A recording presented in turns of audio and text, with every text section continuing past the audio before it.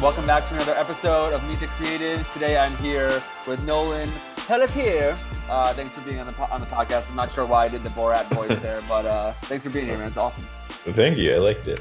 The second I saw your work, I was like, this guy is coming on the podcast.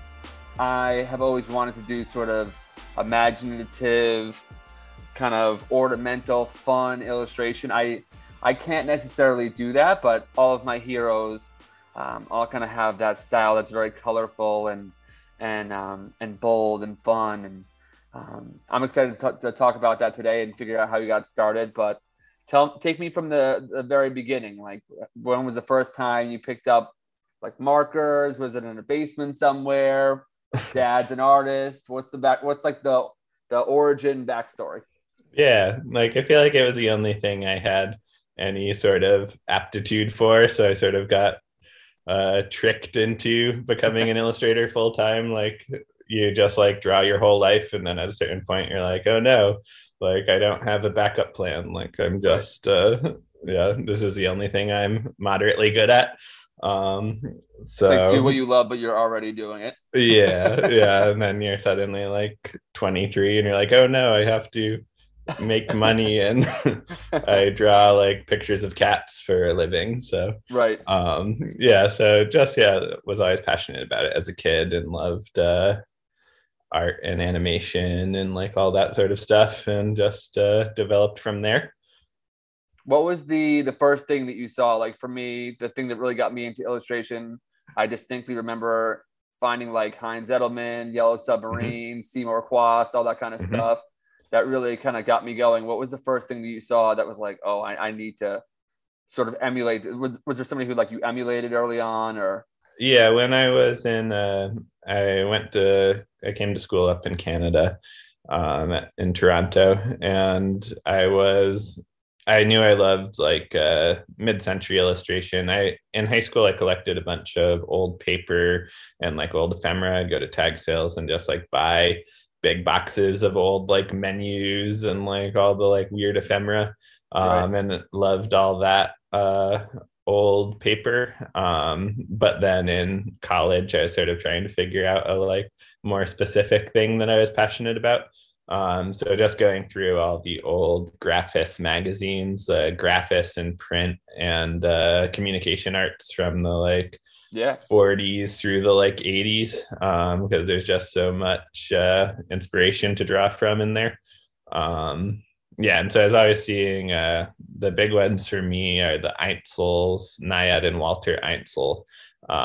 They were just the ones who I super loved. And then John Alcorn and Joseph Lowe and Lionel Kalish, just like sort of the New York illustrators from the like 50s through 80s were always really great. And so that sort of just honing in on them and just really responding to all that sort of work and trying to figure out like what their influences were and where they were coming from when they were making their work, and sort of incorporating some of that into my own. Absolutely. Yeah, I think it's so cool to see modern day illustrators who can kind of reference those iconic illustrators and artists from that time. And there are so many. And by the way, you need to totally make me a list of all the people that you just said, or like send me some links or some eBay links or Pinterest, whatever. I'm definitely, whenever I think that I've found like all there is to find, suddenly I realize that there's a whole nother world out there that I've been sort of missing out on. Yeah. I'm always surprised how little of it's been digitized. Like how, have you been on the Peculiar Manicule? No. Tell me all the good stuff. I need to know where all the because I've seen all the stuff that's been like digitized in sort of this Pinteresty kind of way. I think for the most part, I've seen most of that. And now I need to start buying some of that print ephemera that you're talking about, because I'm a total thing for the nostalgia of it all and the craftsmanship. It's no longer there, you know. Peculiar Manicule, he's sort of remedying the fact that a bunch of it hasn't really been digitized. He's another collector. He also collects this sort of artwork. He collects a lot of the like psychedelic stuff and the 60s and 70s illustration and post it on his website. His Nice. name's David. And yeah, I've been talking to him a bit lately, and I'm going to be contributing some from my collection to sort of expand it a little. So Because cool. there's a lot of the same like passion illustrators and designers were passionate about, and so sort of trading info back and forth about some of them.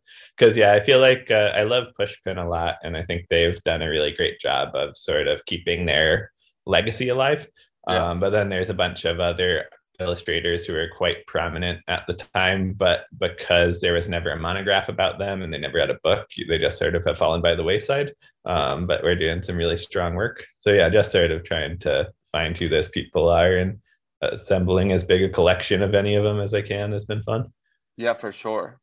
I had the opportunity, and I kind of wish it was so early on in the process of this Mm-hmm. podcast that Yeah. I made this happen, but I got to meet Seymour Quast, Oh, cool. and he was like, "Come to my house." I was like, "I'm sorry, Oh, like neat. Yeah. go to like Seymour Quast and Paula Chair's house." Like, Yeah. okay, like, try not to have a Yeah. heart attack. But he Yeah. was like super cool, and at the time I had sort of just discovered him, and Mm-hmm. I immediately was just like, I need to meet him. But I Yeah. kind of wish I could Yeah. go back now, having had learned a little bit more about like Ed Sorel and all those Mm-hmm. different guys, those kind of unsung Yeah. heroes. Yeah. So I think for me at this point, I Mm-hmm. just am happy to collect and observe. Yeah. And I know I'm probably most likely not going to be able to have an output Mm-hmm. like someone like yourself.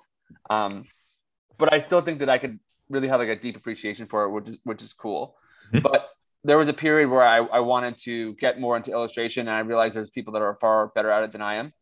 Uh-huh. But one of the things that I used to worry about was I had such a love for those sort of old fashioned, hand drawn, Mm-hmm. illustrative styles that we're talking about. Uh-huh. But then I always wondered early on before I saw like knew better and saw Mm-hmm. examples of it, if I would be able to translate that into something that's, like could I get this in the New York Times? Could I get Uh-huh. this in something more modern? Did you ever have a time where like you had to figure out a way to make it sort of like ready for the commercial world of today, if that makes sense?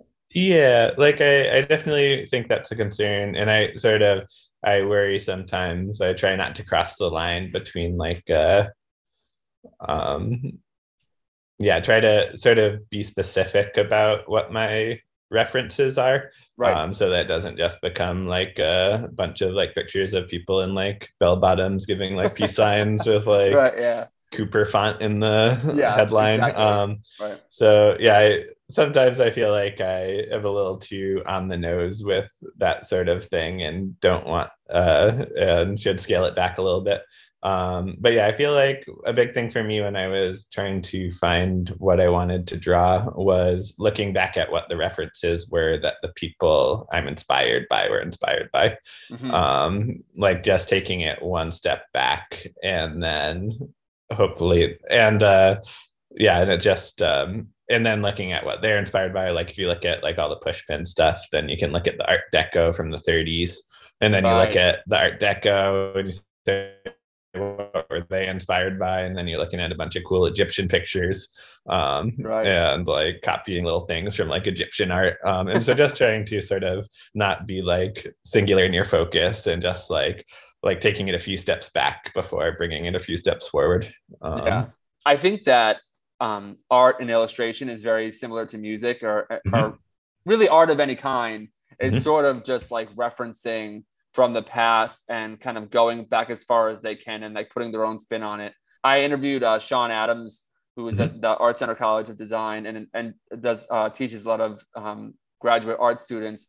And mhm, one of the things that he said to me was that essentially everything has been done. At mhm, least know who you're ripping off from, and then try and like mhm. make them Yeah, like would they be proud kind of thing. yeah, yeah. I see on some of your illustrations that there's Mhm, sort of this like this sort of smiling TikTok sort of face thing. It sort of mhm. reminded me a little bit of like Mary Blair. Is that am I just looking too deep into that? Oh yeah, I like kind of got like a It's a Small World vibe, which I love. yeah, no, I didn't like it's not a direct reference or anything, but I do like Mary Blair. She's cool. When I was last time I was at Disney World in like high school, I rode It's a Small World like 5 times and made everyone I was with hate me. So Everyone's like, dude, come on, Magic Mountain. You're like, no, I yeah. can't. But yeah, I feel like I was making pictures for, or I still do lots of the times, don't make my pictures smile. And then lately I've been trying to make them smile for the extra commercial appeal. That's awesome. So, like, as I do feel like to a certain extent, if something's a smiling picture, you're like, oh, I like that. That's Yeah. like that makes me feel good rather than like some like sad looking dog or something, you know? Yeah. I think especially with everything with COVID and with just the past couple of years have been so seemingly dark. I think one of the things that really appeals to me about your work in particular is just it's fun. It's has this sort of like escapism to it, and it's colorful and it's optimistic. So I think that's really cool. And I would kind of like to see more of that out there. Sometimes things seem so serious, but when I see your work, it makes me want to sort of open up Illustrator or Photoshop or just start drawing it. And oh, that's nice really to cool. hear. Yeah. So a little transition from that.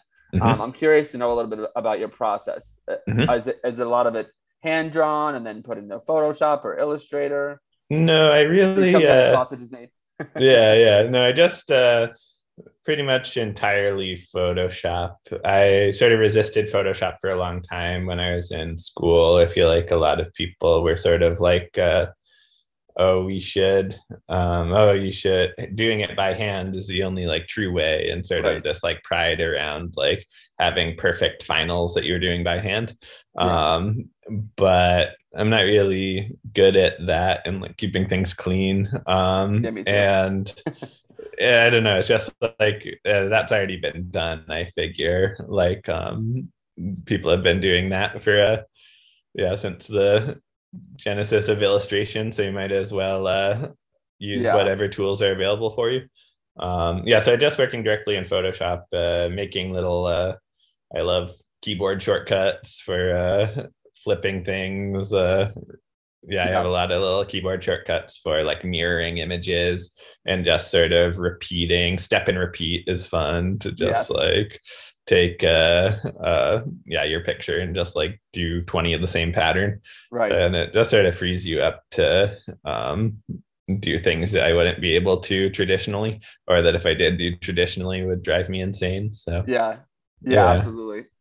How long did it take before you felt like you were really comfortable with your workflow? I know that on this podcast a lot of times we talk about sort of the mental side of things, of like imposter syndrome and all that, but there's also I feel like at times I neglect the just like the skill, like working on your skill set, memorizing like the shortcuts, like you were saying. How long did it take before you felt like you were really proficient and utilizing the software, and you kind of felt that wasn't hindering you, you know? Like I feel like I sort of love hearing everyone's like weird Photoshop hacks, because Photoshop is sort of terrible, and so you sort of have to like I just set like custom shortcuts I could remember a little more easily, so that they're in easy reach whenever I'm doing stuff. Just sort of if there's a technique you want to do that doesn't have a clear way to do it in Photoshop, just sort of trying to figure out what the most efficient way to do that is. Probably took me a few years, and then sort of just like second nature, pressing all the buttons and making like little Photoshop actions and stuff that will like speed things up for like adding texture to certain elements and being able to fine tune that sort of stuff. For sure. Do you use like Kyle brushes? Do you I know if at any point you don't want to answer any of these questions, you can. But I'm just curious. I use Kyle brushes for my coloring. I've sort of been doing like a scumbly thing the last few years and sort of refining that technique using like multiple layers. Like I'll fill everything in with the paint bucket tool and then duplicate that layer, hue shift the one below it, and then paint over it so that it gives like a scumbly effect. And that's been sort of fun. That's awesome. But I don't know, it took me like 2 years figuring out the most efficient way to do that before I was like painting it in 2 colors, and then like before that like scanning in all the things, and then for like my main line work brush I used to do that in Sharpie before I did everything in Photoshop. So then I like scanned my line in the Sharpie and tried to like get as close as I could to the spacing on it for a custom brush. Right. And yeah, just sort of trying to like copy things I was already doing or yeah, and then all the I had custom textures that I made back in like 2012 or 2011 and have That's been using awesome. since. Yeah. So I think it's really pretty special that you knew what you wanted to do essentially right out of the gate. And it's just been an iterative thing of just getting better and learning the different skills and how to streamline that. Do you have any advice for someone that maybe is curious about illustration, has like a baseline skill set for it, but maybe doesn't know where to begin? Like about like, finding a style, that sort of thing. If somebody was to ask you that question, how would you go about? Yeah. Like I feel like it sort of goes back to just like finding the very specific thing that you are passionate about in illustration. Like to not just I feel like it's easy to see another illustrator you like and sort of say like, oh, I want to make work like that, but that takes more time to sort of be conscious about Right. yeah, like what your niche would be within it. And I feel like to a certain extent also when you're first starting out, you just need like to sort of be willfully ignorant of what you're getting into, just sort of like blindly go into it and be like, okay, I'm good enough, like I can do this. Like I feel like there's a lot of people are waiting for like the moment where they feel like they're ready to do something, Right. and maybe you're not ready but you should do it anyway. Yeah. Yeah, I guess not if your artwork looks like really bad or like, but I feel like there's a certain level of like professionalism that you reach where like you might not be perfect and no one's perfect, but like It's maybe something that you should put on Instagram. Yeah. yeah. So there's obviously like a commercial side of, that's what makes like graphic design, illustration. You have to sell it to people. Can you talk about the first time that you had your work published or got your work out there? And if you're somebody who is feeling confident in your skill set but wants to sort of either sell prints or get representation or something along those lines, what Yeah. would your advice be? I think it's early on I did a lot of visits to different places I wanted to work. So the first one was just going to the New York Times and meeting everyone there. They're pretty open about seeing people right out of school, and yeah, are really generous with their time there. So I went in and like brought my portfolio and showed them everything, and got my first job from them a couple of weeks later. Wow. So it was fun just having that in person. Yeah, just seeing, because it can feel sort of lonely and like you're being ignored. Just like sending emails to everyone Right. is sort of cold. And so just having that face to face is really great. And I haven't been able to since the pandemic started, but I still love sending out like paper promos are great. And I feel like a lot of my work was really coming from sending out those paper promos. I would make this like newspaper that I would print up and then send it out to people I wanted to work with. And like That's awesome. 90% of my work for a couple of years was from people who had seen that or picked it up at like a coffee shop or whatever. That's so Um, cool. yeah. Thank you so much for doing this. It's been really incredible. Is there anything that you could say without being too cliche about it, to your Mhm. younger self? If you can go back in a time machine, all the Yeah. cliche, tried and true things. Yeah. Advice for people just starting out. What's one Yeah. thing you would say? Yeah, I always think about how I wish I heard more people talk about that a day job is okay for the first couple of years of doing illustration. I feel like I felt a lot of shame about having a day job for like the first 4 or 5 years of illustration. And What was your then job? I did a bunch of weird ones. I was an archivist for a while, and I did like the David Cronenberg archive. I like scanned that in. And then a food taster where I like tasted gross McDonald's French fries for like 2 hours a day, and then like worked at a plant store. And then I would like quit the jobs and be like, I'm a full-time illustrator, I can do this. But I probably should have just like kept the jobs and not like been panicked totally about money. You can't, yeah. Yeah. So I feel like people should, yeah, because like, especially like editorial illustration, unless you have like multiple types of revenue coming in from that, I feel like it can be tough to make a go of it when you're like paying off all your student loans and stuff.